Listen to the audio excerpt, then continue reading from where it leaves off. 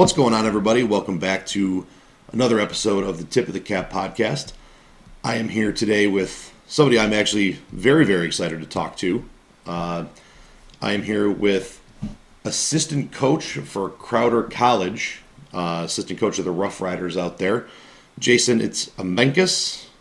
Imicus. All right, Jason Imicus. I'm sorry, I probably should have covered that earlier. Jason, thanks for joining me. Why don't you tell us about yourself and kind of where you're at, where you're from, and go from there. Derek, I appreciate you having me on. First off, but yeah, I'm Jason Imicus. Live in Joplin, Missouri. Assistant coach at Crowder College, junior college, Division I junior college, located in Neosho. It's about 20 miles south of Joplin, kind of on the Arkansas-Missouri border. Starting my second year there.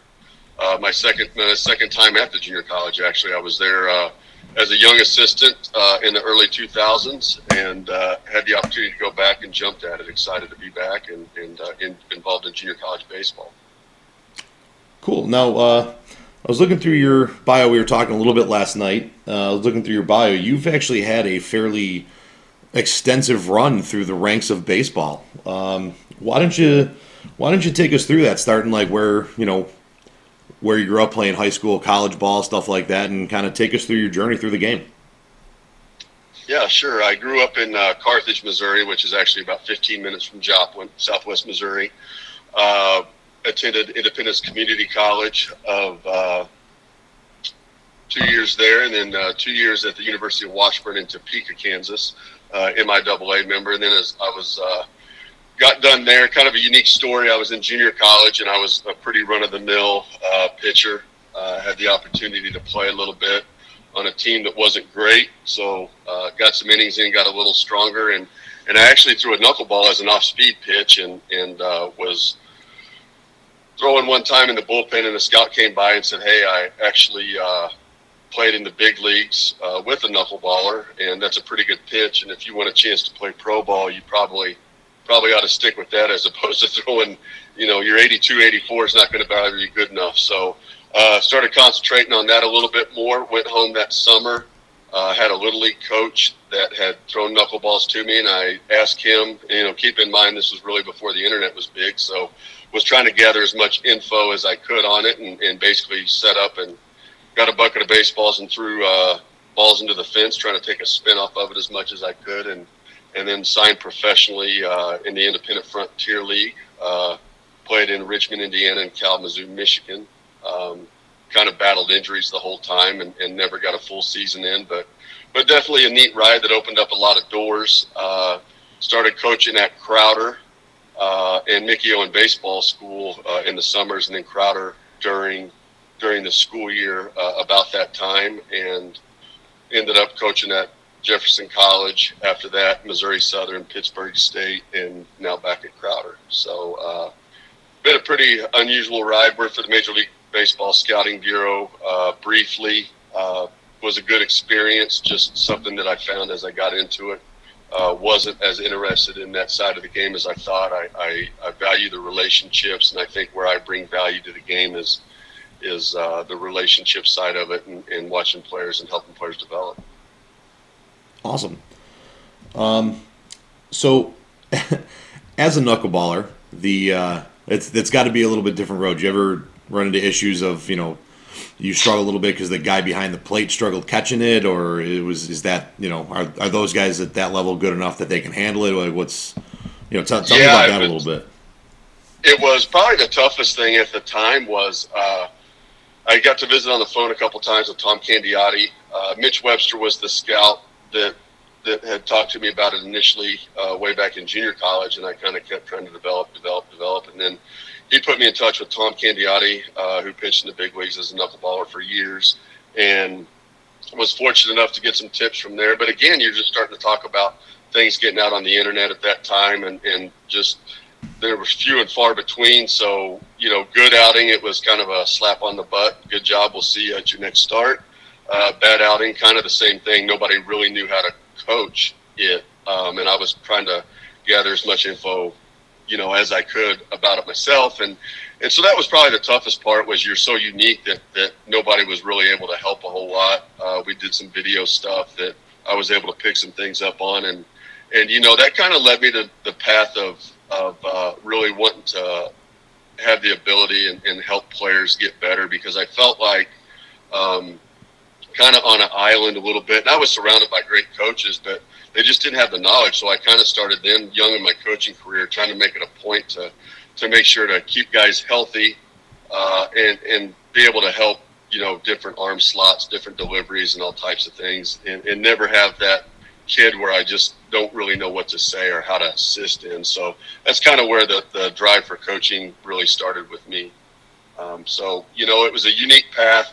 It was something that wouldn't have happened had Mitch Webster, the scout, mentioned that. Obviously, I'm glad he did. It opened up several doors and led to kind of my overall philosophy in coaching is, try to help every guy you can and don't ever get caught with a situation where you're not sure how to handle it because you've never experienced something like that. So I research a lot on my own and obviously am surrounded by a lot of great baseball people and pick a lot of brains, kind of that constant learner mentality of we're never going to know everything, but at least if we know where to go for help, we can find that help to assist with something we might not have an answer to yet. Absolutely. Now, you've mentioned a couple times, back then the internet wasn't nearly as prevalent as it is today, and we kind of talked on that a touch in the couple minutes we talked before we started recording here. Having grown up through the era of not having the internet at your fingertips like the kids today do, kind of take me through like how you've seen the game change through that. Like, nowadays you can literally look up on Twitter, YouTube, any social media format really, how do I do this, and find 9 different videos, and they all kind of show it a little differently, or different tricks, different ideas, and the long running joke is baseball Twitter or hitting Twitter, and all the weird wild things you see on there. To kind of take me through how you've seen the game change in that realm. Well, I think the game, obviously mirrors society, which is one of the great things about it. And I think people in general, kids in general, when I say kids, teenager, recruitable kids, high school kids, have a lot more knowledge and access to knowledge. And not all of that's good. And I think the toughest thing that I don't envy parents, and I have a stepson myself that's a high school player, and we have discussions about it, is, how do you decipher what's good and what's bad? Because it's good to hear it from many different vantage points, but at the same time, because it works for so-and-so doesn't mean it's going to work for you. Your body might not move the same.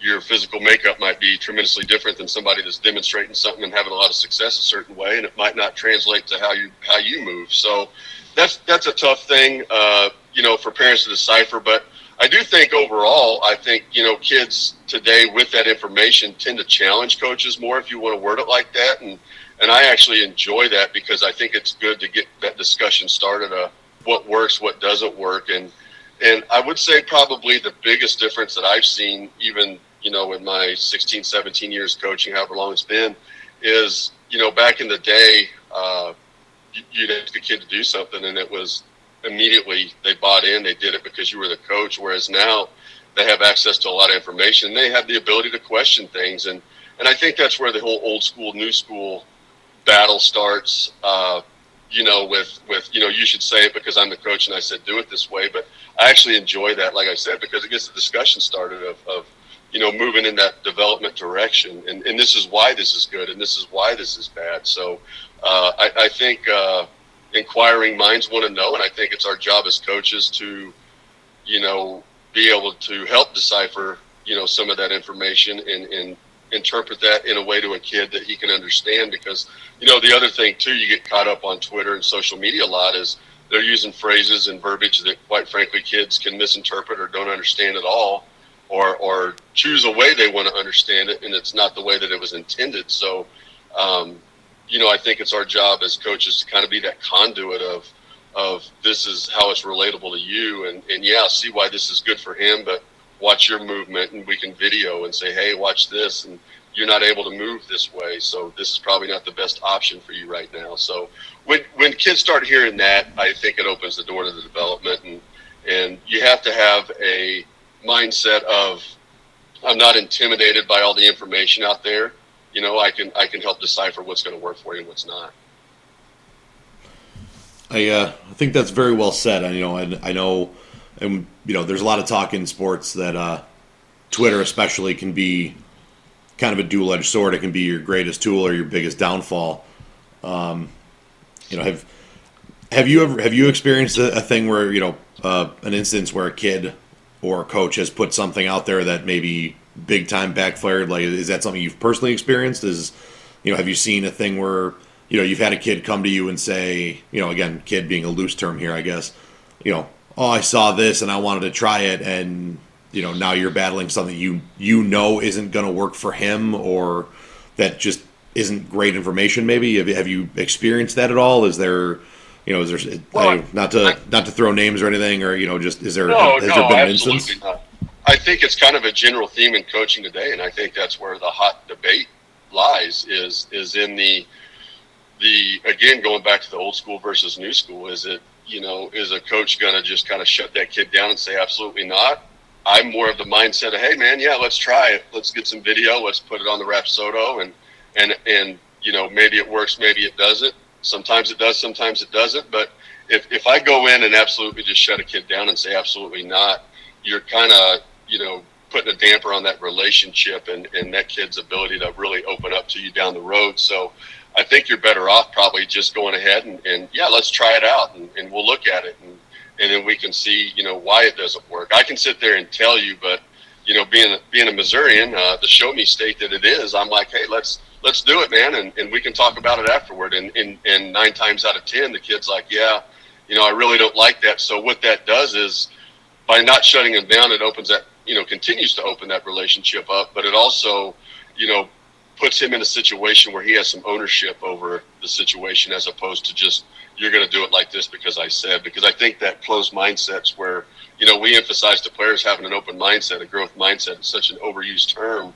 but are we doing that as coaches by shutting somebody down, just simply saying, no, that's not going to work for you? No, you gotta let them try it out, in the right environment, the right situation, and make it a positive, out of what could be a very negative, make it a tremendous positive as far as the relationship goes and as far as the development of the actual player goes. I like that viewpoint a lot. I think we see a lot of coaches nowadays, the guys that do struggle a little bit are the guys that don't want to hear another side of the story. And I'm a big proponent as a coach of, if I'm going to tell you to do something or, expect you to act a certain way, I'm going to walk that line too, because the do as I say, not as I do days, I think, are done in sports across the board. How can I expect certain things from you that I don't expect from myself? And absolutely, especially when it comes to I think that's one of the first times I've heard it put to the growth mindset philosophy of I want you to learn and grow, but I'm not willing to learn and grow. So how do I preach that without being willing to be open myself? I like that a lot. Right. Kids can see that transparency, and I've had situations where I've had young pitchers come in and we'll talk about something and they'll be like, this is how I do it. And I'm like, hey man, that's great. And guess what? 2 years later, there's a similar body type, similar arm path, whatever. And maybe I use a phrase that he keys on to execute a pitch that I didn't know before that kid. So, if you really have an open mind, you can learn from the kids what works and what doesn't work with different types of kids. And that includes kids from different backgrounds and the way they talk and all those things. So if we really, as our job as a coach is to mentor and get the best out of these kids as not only people, but as athletes, I think it's our job to have an open mind when communicating with them. And that only leads to success down the road, on and off the field. Absolutely. Now, in your in the last in that conversation, you brought up the magic R word which is Rapsodo being kind of the benchmark for pitching technology from what I understand at least. And I myself have been looking into different types of technology. Obviously, being a high school in the Northeast, we're a little bit limited as far as funds and what we can afford and stuff like that. But let's talk a little bit of pitching technology. Now, you said you've done some some public, like some speaking events and things like that on that. Yeah, so it's kind of a I just turned 44 this fall, so I'm the oldest fifth grader in the world, as my wife likes to put it. I enjoy that. It's something fresh. It's something new. It's been out for a little bit. I actually invested in it myself. We use it at the school. I've taken it out. I've used it in lessons, different situations, but I've got very comfortable using it and kind of being that conduit of information between player and what the data represents. And again, going back to kind of that, I think probably the best quote I've heard is, data makes a great servant, but not a master. And that obviously means that it's a tool. It's not the end all. If I have a great Rapsodo report, it doesn't mean I'm a great pitcher. If I have a bad day on the Rapsodo or a bad bullpen, it's not the end of the world. It's how can we apply these specific numbers and things to help create not only better pitches and a more consistent delivery that's going to enhance our safety and also enhance our stuff. But you can also start talking about pitch tunneling, why things work, why things don't necessarily work. And again, we talk about, the youth of today and the technology. I think, again, initially my thought was, well, this can be a great tool because kids love information. And this is something that's far beyond what most of these kids have had the chance to throw on the Rapsodo.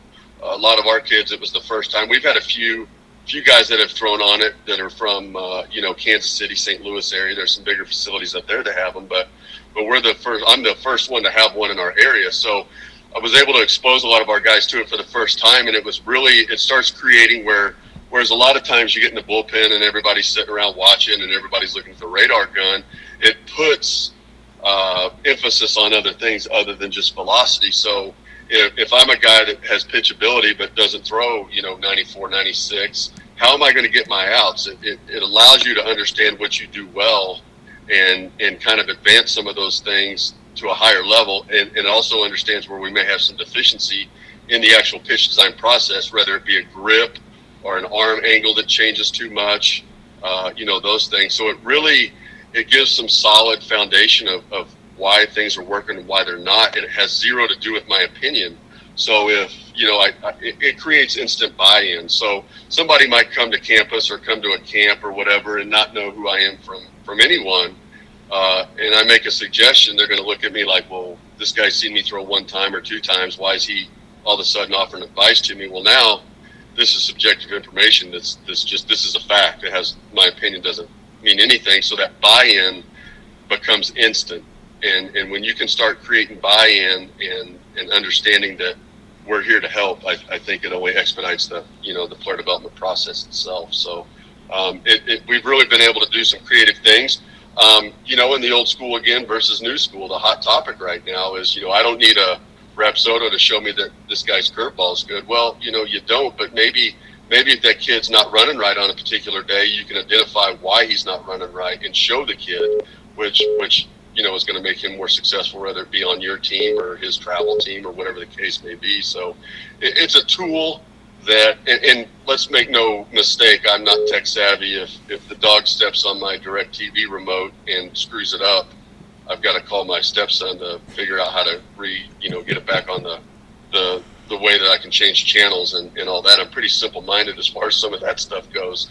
But with the Rapsodo, the ease of operation of that, and again, going back to the information, the folks at Rapsodo, Aaron Schneerbusch, the salesman that sold it to me, has been tremendous in supporting any questions I have, day or night. I've been able to shoot him a text or whatever, and if I do have any questions. So it's been a neat thing. It's kind of I won't say reinvigorated that my process needed that, but it's been something fun to kind of dive into, and being again surrounded by some great pitching guys where I'm at has allowed me to focus a little bit more on that side. So I've been able to take this opportunity the last year and a half or so and really kind of delve into what the numbers mean and make comparisons. And it also allows us to help in projections. So, there's a Bauer unit that you can figure. What you do is you take the total spin and divide that by the velocity, and it gives you a number somewhere in the mid-20s. And you can kind of make some comps on big league guys and maybe start talking sequencing with some of our kids on based off of what some guys in the big leagues. And what that does basically, it kind of gives you a poor man's version of a big leaguer, basically. So if I'm able to spin the ball at this rate, my rate of percentage of spin is comparable to what this big leaguer is. So it maybe shows you, how to better use your pitches in certain situations and to get your outs. Awesome. That's, and I think that's something that, the creative application of it is something I think that gets lost a lot, because you see, especially on the hitting side of it, you see like the, oh, well, my exit velo is X and this player's is Y. I'm only so far off, but, we all know that that's not the only tell. And, I think the practical application of it and finding creative ways to say like, hey, this is what so-and-so does, you're comparable to that, and, maybe we can use this in this area, this in this way, is, I think it's something that gets overlooked a lot in regards of just, well, I have a number to put to quantify my ability. Absolutely. I think the projection part of it is as big as the actual numbers. And you can also, one of the unique things that it does is once, so the Rapsodo has its own Wi-Fi. So you have your iPad and you're there and you see, you've seen on Twitter and other social media, like you see the guy with the iPad, he's standing there by the pitcher and the pitcher tells him what he's throwing and he hits the little button, says this one's going to be a fastball, and he throws the pitch and it spits out a bunch of numbers and you kind of go through that. Well, as soon as you get off the Rapsodo Wi-Fi and get back to whether it be your office or home or wherever, it produces a report that is emailed to the player immediately.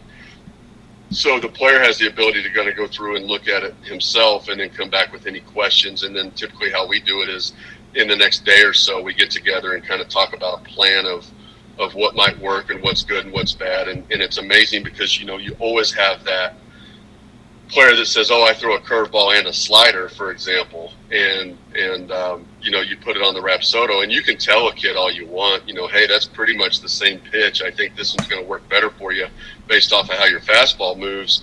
But until he sees it himself, it's probably a little tougher sell initially. But when you can show him the trajectory and the ball flight, release angle and release height and all this, the kid obviously is like, okay, I see what you're saying now. So we talk about the buy-in and expediting the player process and the development process. It really, that's one of the tools. And, like we talked about the projection of it as well. It's more of a twofold situation than I thought it was initially going to be, because, the biggest thing is, I think it's important to be able to be that, conduit, like I mentioned earlier, and explaining what those numbers mean, because, it's not uncommon for guys to call me that have Rapsodo reports and say, hey, I threw on the Rapsodo and I was wondering if you could help me interpret what this means. So I've done lessons in the area for several years and have some kids in college and pro ball, and they'll get their numbers and nobody really explains it to them or explains it to them briefly, and then they have questions. So it's nice because it's also helped me learn as I go how to relay that information to different kids, players, if you will. And it's a neat process. It's kind of the cutting edge of where baseball's at.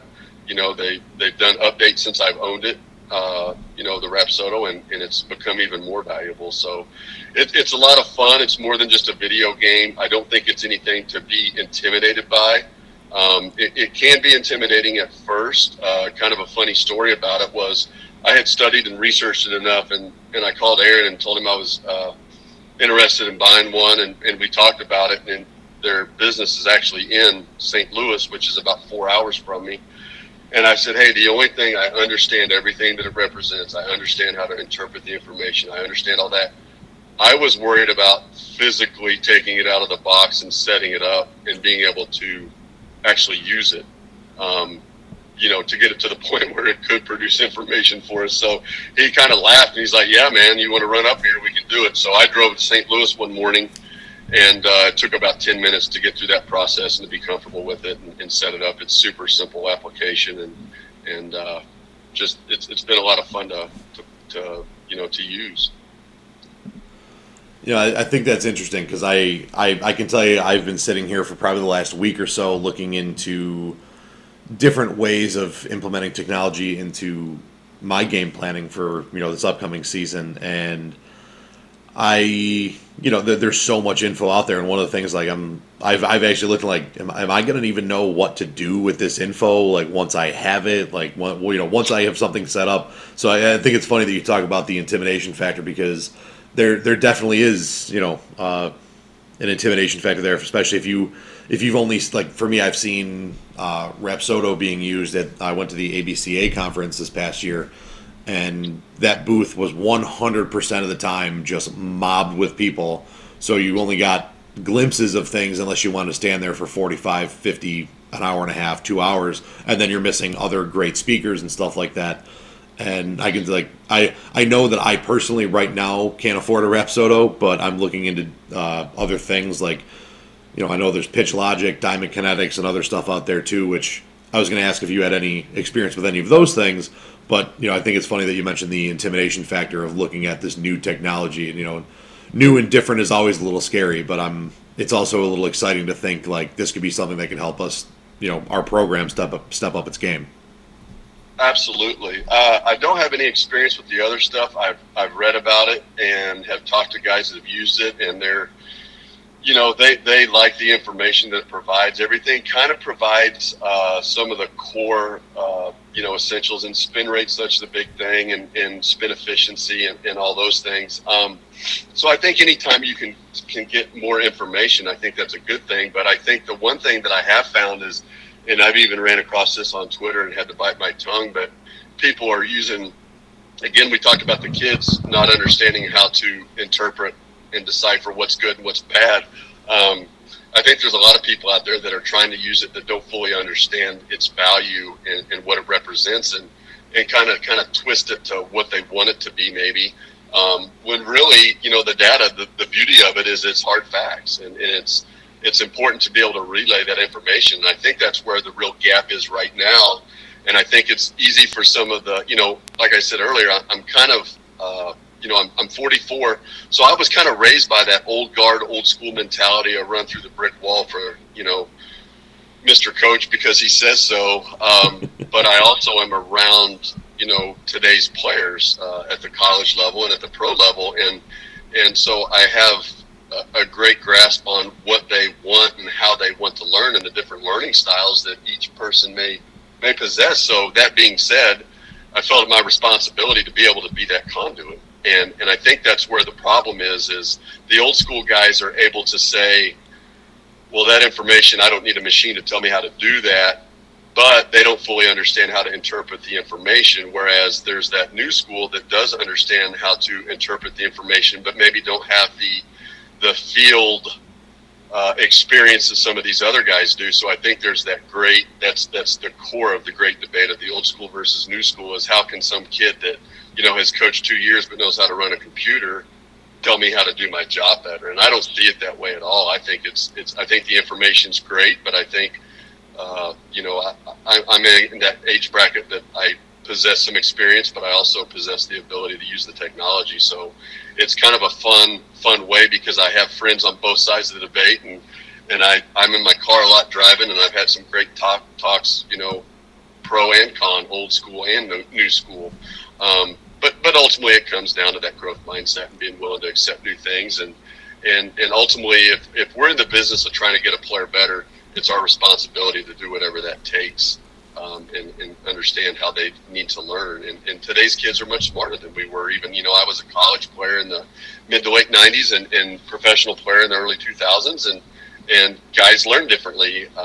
There's different information, and there's more to deal with as a coach. So it's probably a little bit more, takes a little bit more in front of the computer and reading and gathering information than just going to the field and kind of test running everything. But I think that combination of being able to do both is where a coach can really create value for himself. It's definitely an interesting thing. I learned a lot of what I know, obviously, from very, very old school people, and it's funny because you're echoing a lot of the same things. I know that the one guy that I learned probably the most from this area wouldn't know how to use like a hit tracks or a swing track or anything like that. But at the same time, back in the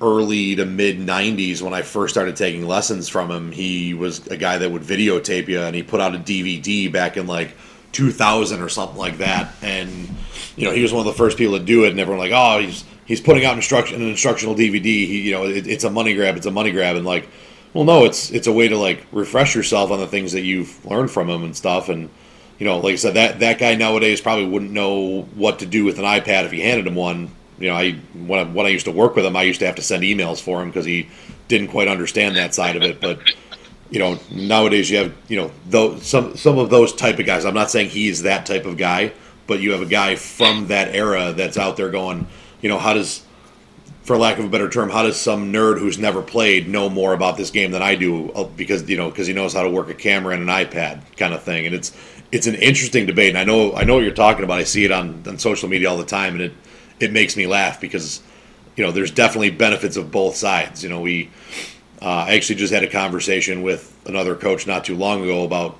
you got two kids who statistically are very, very similar, but one kid got twice as many chances in the field last year and at the plate, and he couldn't put into words why, and I said because he passes the eye test. You look at that kid and you say he's got a better shot than player B.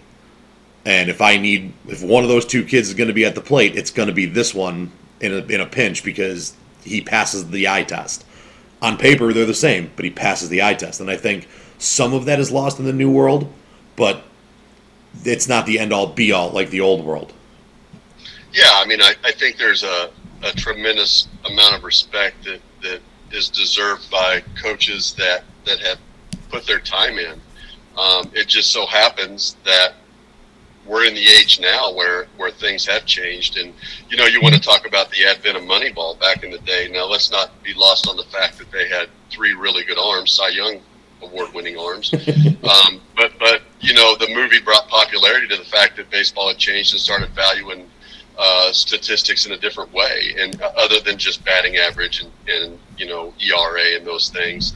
And that kind of opened the door for a lot of things, and there's been a lot of clubs that do a good job of blending, the sabermetrics and also kind of the eye test.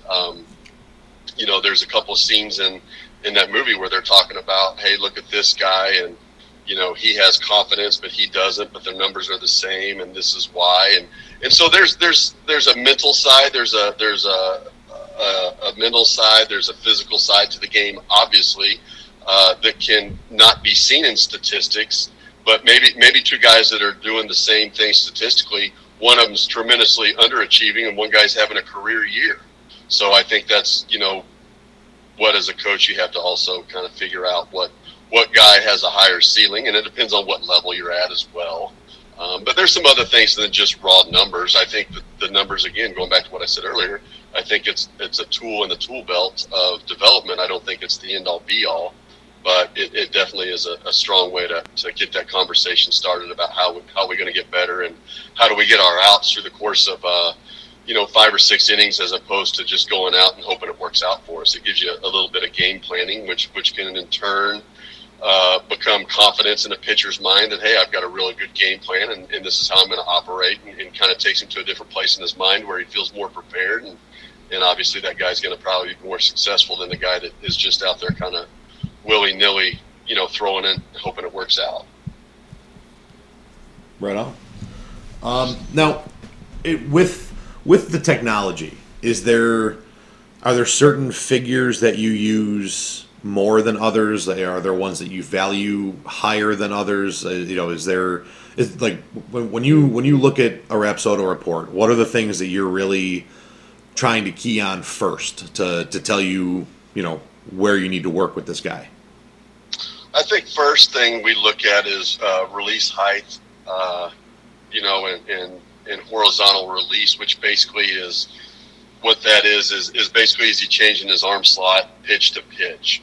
And you'll see that a lot with younger guys. Typically by the time they get to college, they've got some of that stuff figured out. And I'm talking about the kid that drops his arm on a breaking ball. And in our area, we're kind of, we're a little bit of a rural area. We'll have a guy that maybe is striking a bunch of guys out with a breaking ball in the high school level. And so we'll go watch or, whatever. And that breaking ball is really loopy. So it's coming up out of his hand. So that pitch probably doesn't tunnel as well at a higher level because guys are going to spit on it when they see that, the ball come up out of the hand. It looks different than the fastball. So that's something that we're able to identify first and foremost. That's one of the things I look at guys on the Rapsodo, gives us that information. And then the next thing is the ability to go pitch to pitch. So you'll see a guy that throws a bunch of fastballs in a row and his spin efficiency is really high and the ball has good horizontal break and it's reading like a good fastball should with good spin and good, action. And then maybe he throws a couple breaking balls in a row and then comes back to the fastball and all of a sudden that fastball doesn't play like it did earlier in the bullpen session. Well, that's just telling you the kid's not getting back behind the ball or on top of the ball, however you want to word it to the kid.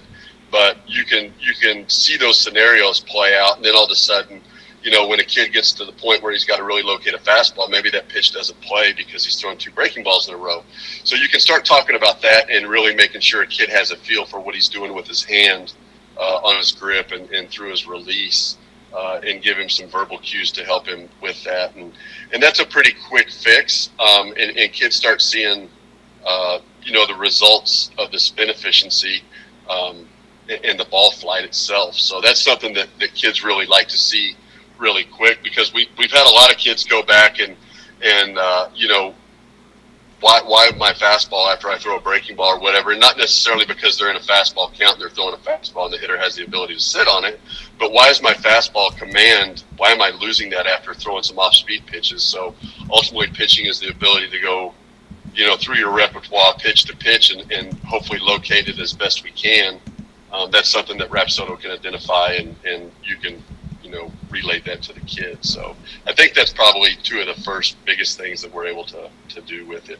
So, and on the other side of that, is there anything on there that you don't necessarily concern yourself with? Is it, something that maybe isn't, if everything else looks good, that's the thing I get to last. Is there something like that? Not necessarily, because again, you start getting into very specifics with kids. There's certain things that I don't value as much on certain kids. It kind of depends on the player and what they're really what their end-all goal is. If it's working on a breaking ball or creating, a tunneling effect pitch to pitch, or is it, how does my cutter play off? Am I better throwing a slider or a cutter? How do those play off of each other? There's a zone to displacement chart on there that I find really valuable that, are two pitches lining up so similarly that if I was to go pitch to pitch back to back with those two pitches, is it really not enough of a difference timing wise to affect the outcome of the at bat? And when you start talking about stuff like that, kids really perk up and understand the meaning of it. But as far as not really valuing anything, I can't say that there is, or I haven't ran across anything yet, because certain things become more specific and specific of importance to that particular pitcher. So there's things, maybe velocity on a kid, that he's got really good velocity, but we're trying to figure out, does he need to throw a breaking ball with more horizontal break or more vertical break based off how his fastball plays? The velocity side of it's not something that we're so wrapped up in as sometimes you have the kid that, and I've had kids in the past that I've actually, you feel like you want to apologize because, man, I have all this information now, and if I'd only known this back then, we could have really helped you. But we've had kids in the past, or I've had kids in the past that will throw, 4 fastballs and they're 4 different velocities that range 6 miles an hour. And it's like, what exactly is he doing that causes that? And, you can video all you want, and unless you have, Edgertronic or, high-speed video, you can't really identify that with just your eyes. So, there's value created in everything. It just depends on what particular goal you're trying to reach with a player. Cool. So, as a pitching guy, kind of switching gears a little bit on you from the technology side, is there, in your opinion, and this is just me wanting to know, because I myself am a pitching guy, despite the fact that my career was more offensively based. In your opinion, most important pitch in a pitcher's repertoire? Because obviously you're a college guy, so you all of your guys come to you with multiple pitches. I'm asking this because I have a lot of guys that come and, I'm big on the changeup. I grill my guys on it, and I often tell them, if you want to work on your curveball, let's get the changeup down first. Or you want to work on your slider, let's get the changeup down first. Is there something like that in your opinion that is more important, less important? I think first and foremost, and one thing that Rapsodo has only proven, and I think if some of these old school guys, I'm using air quotes as I talk to you, that some of these old school guys would understand the importance of this. This is something that they've known, but now we can quantify, and maybe if they were having trouble getting their point across, this is something that back that up. But fastball command and fastball efficiency, the ability to locate your fastball, both sides of the plate, but also with the evolution of launch angle up and down in the zone and create levels with your fastball. I think first and foremost, that is the most important, fastball command, because everything else plays off of that.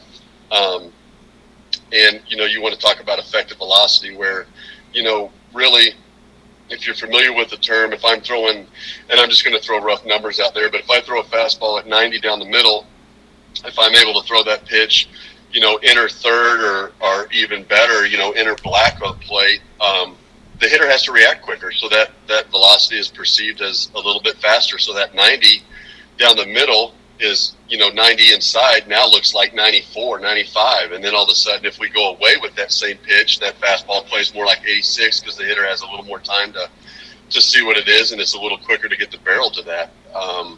So if you can locate your fastball, you've just thrown 3 different pitches effectively.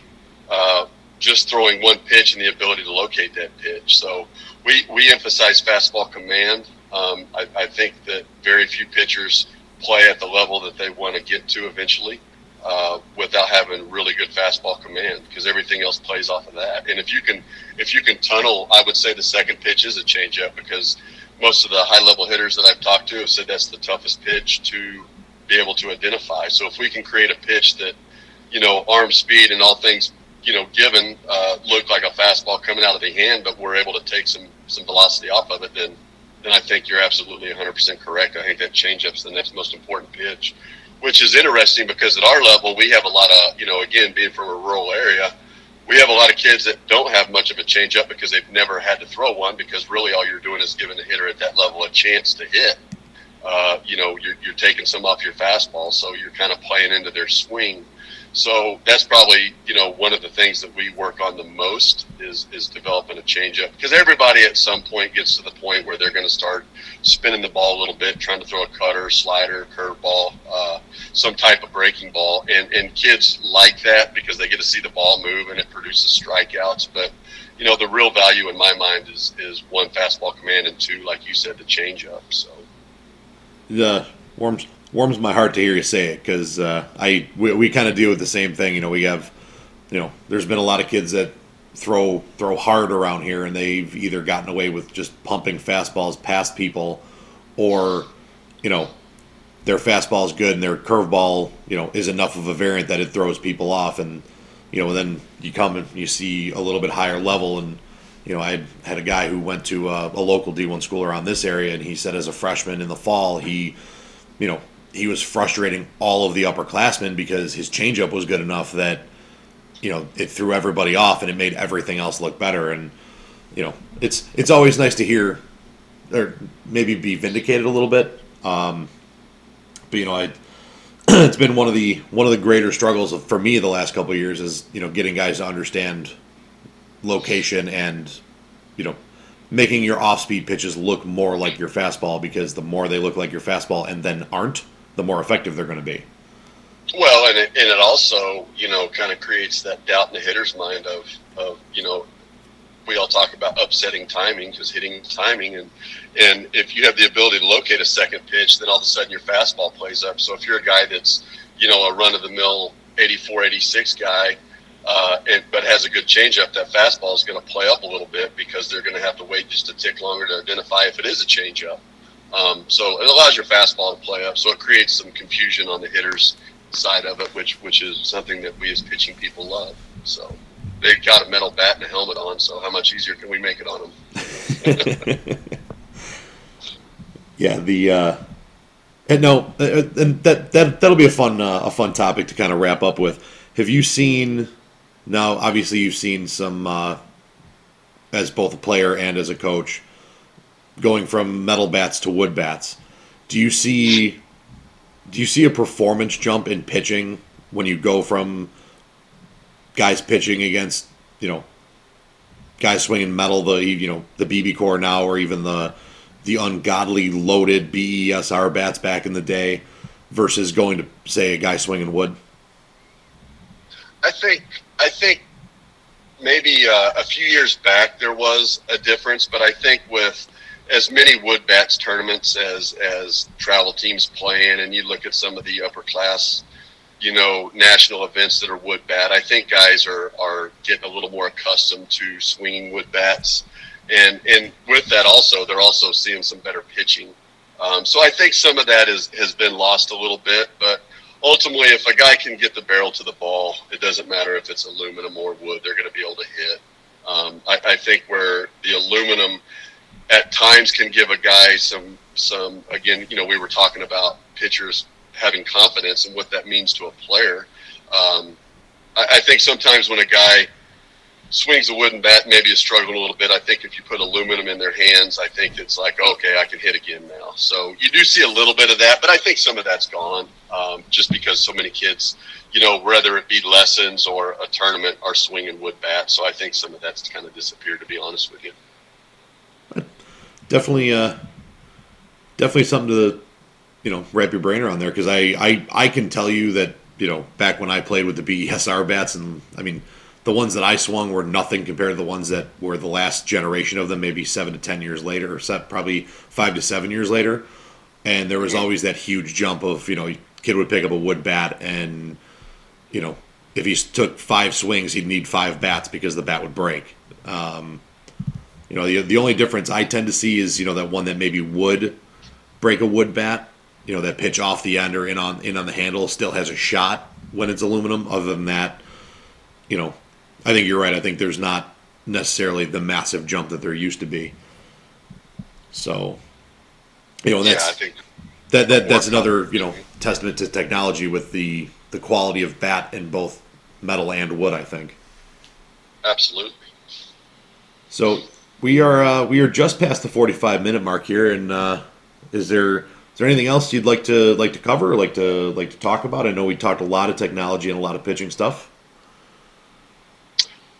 No, I just want to say thanks for having me on. I've looked forward to doing this for a little while. I know we reached out on Twitter and was excited at the opportunity to do it. I thank you for allowing me to come on, and look forward to hopefully we can cover another topic another day. Absolutely. Anybody want to give a shout out to any selfless promotion, or anybody you want to give a shout out to at all? Yeah, for sure. My wife, stepchildren, Kathleen, my wife, and Cassie and Kirk, my 2 stepchildren that are running around, and hopefully we'll see them this evening. And then my mom's listening in Carthage.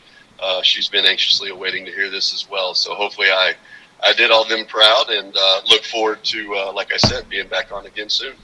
Well, it was a pleasure having you, and we will definitely do this again, because this was good. I sure appreciate it. Thanks for your time. Yeah, no problem. Thanks for listening, everybody. We'll see you next time. The Tip of the Cap broadcast is brought to you by Stinger Sports Gear. If you're looking for high-quality sports gear that's not going to break the bank, go to StingerSportsGear.com. Stinger Sports. Look great, feel great, play great.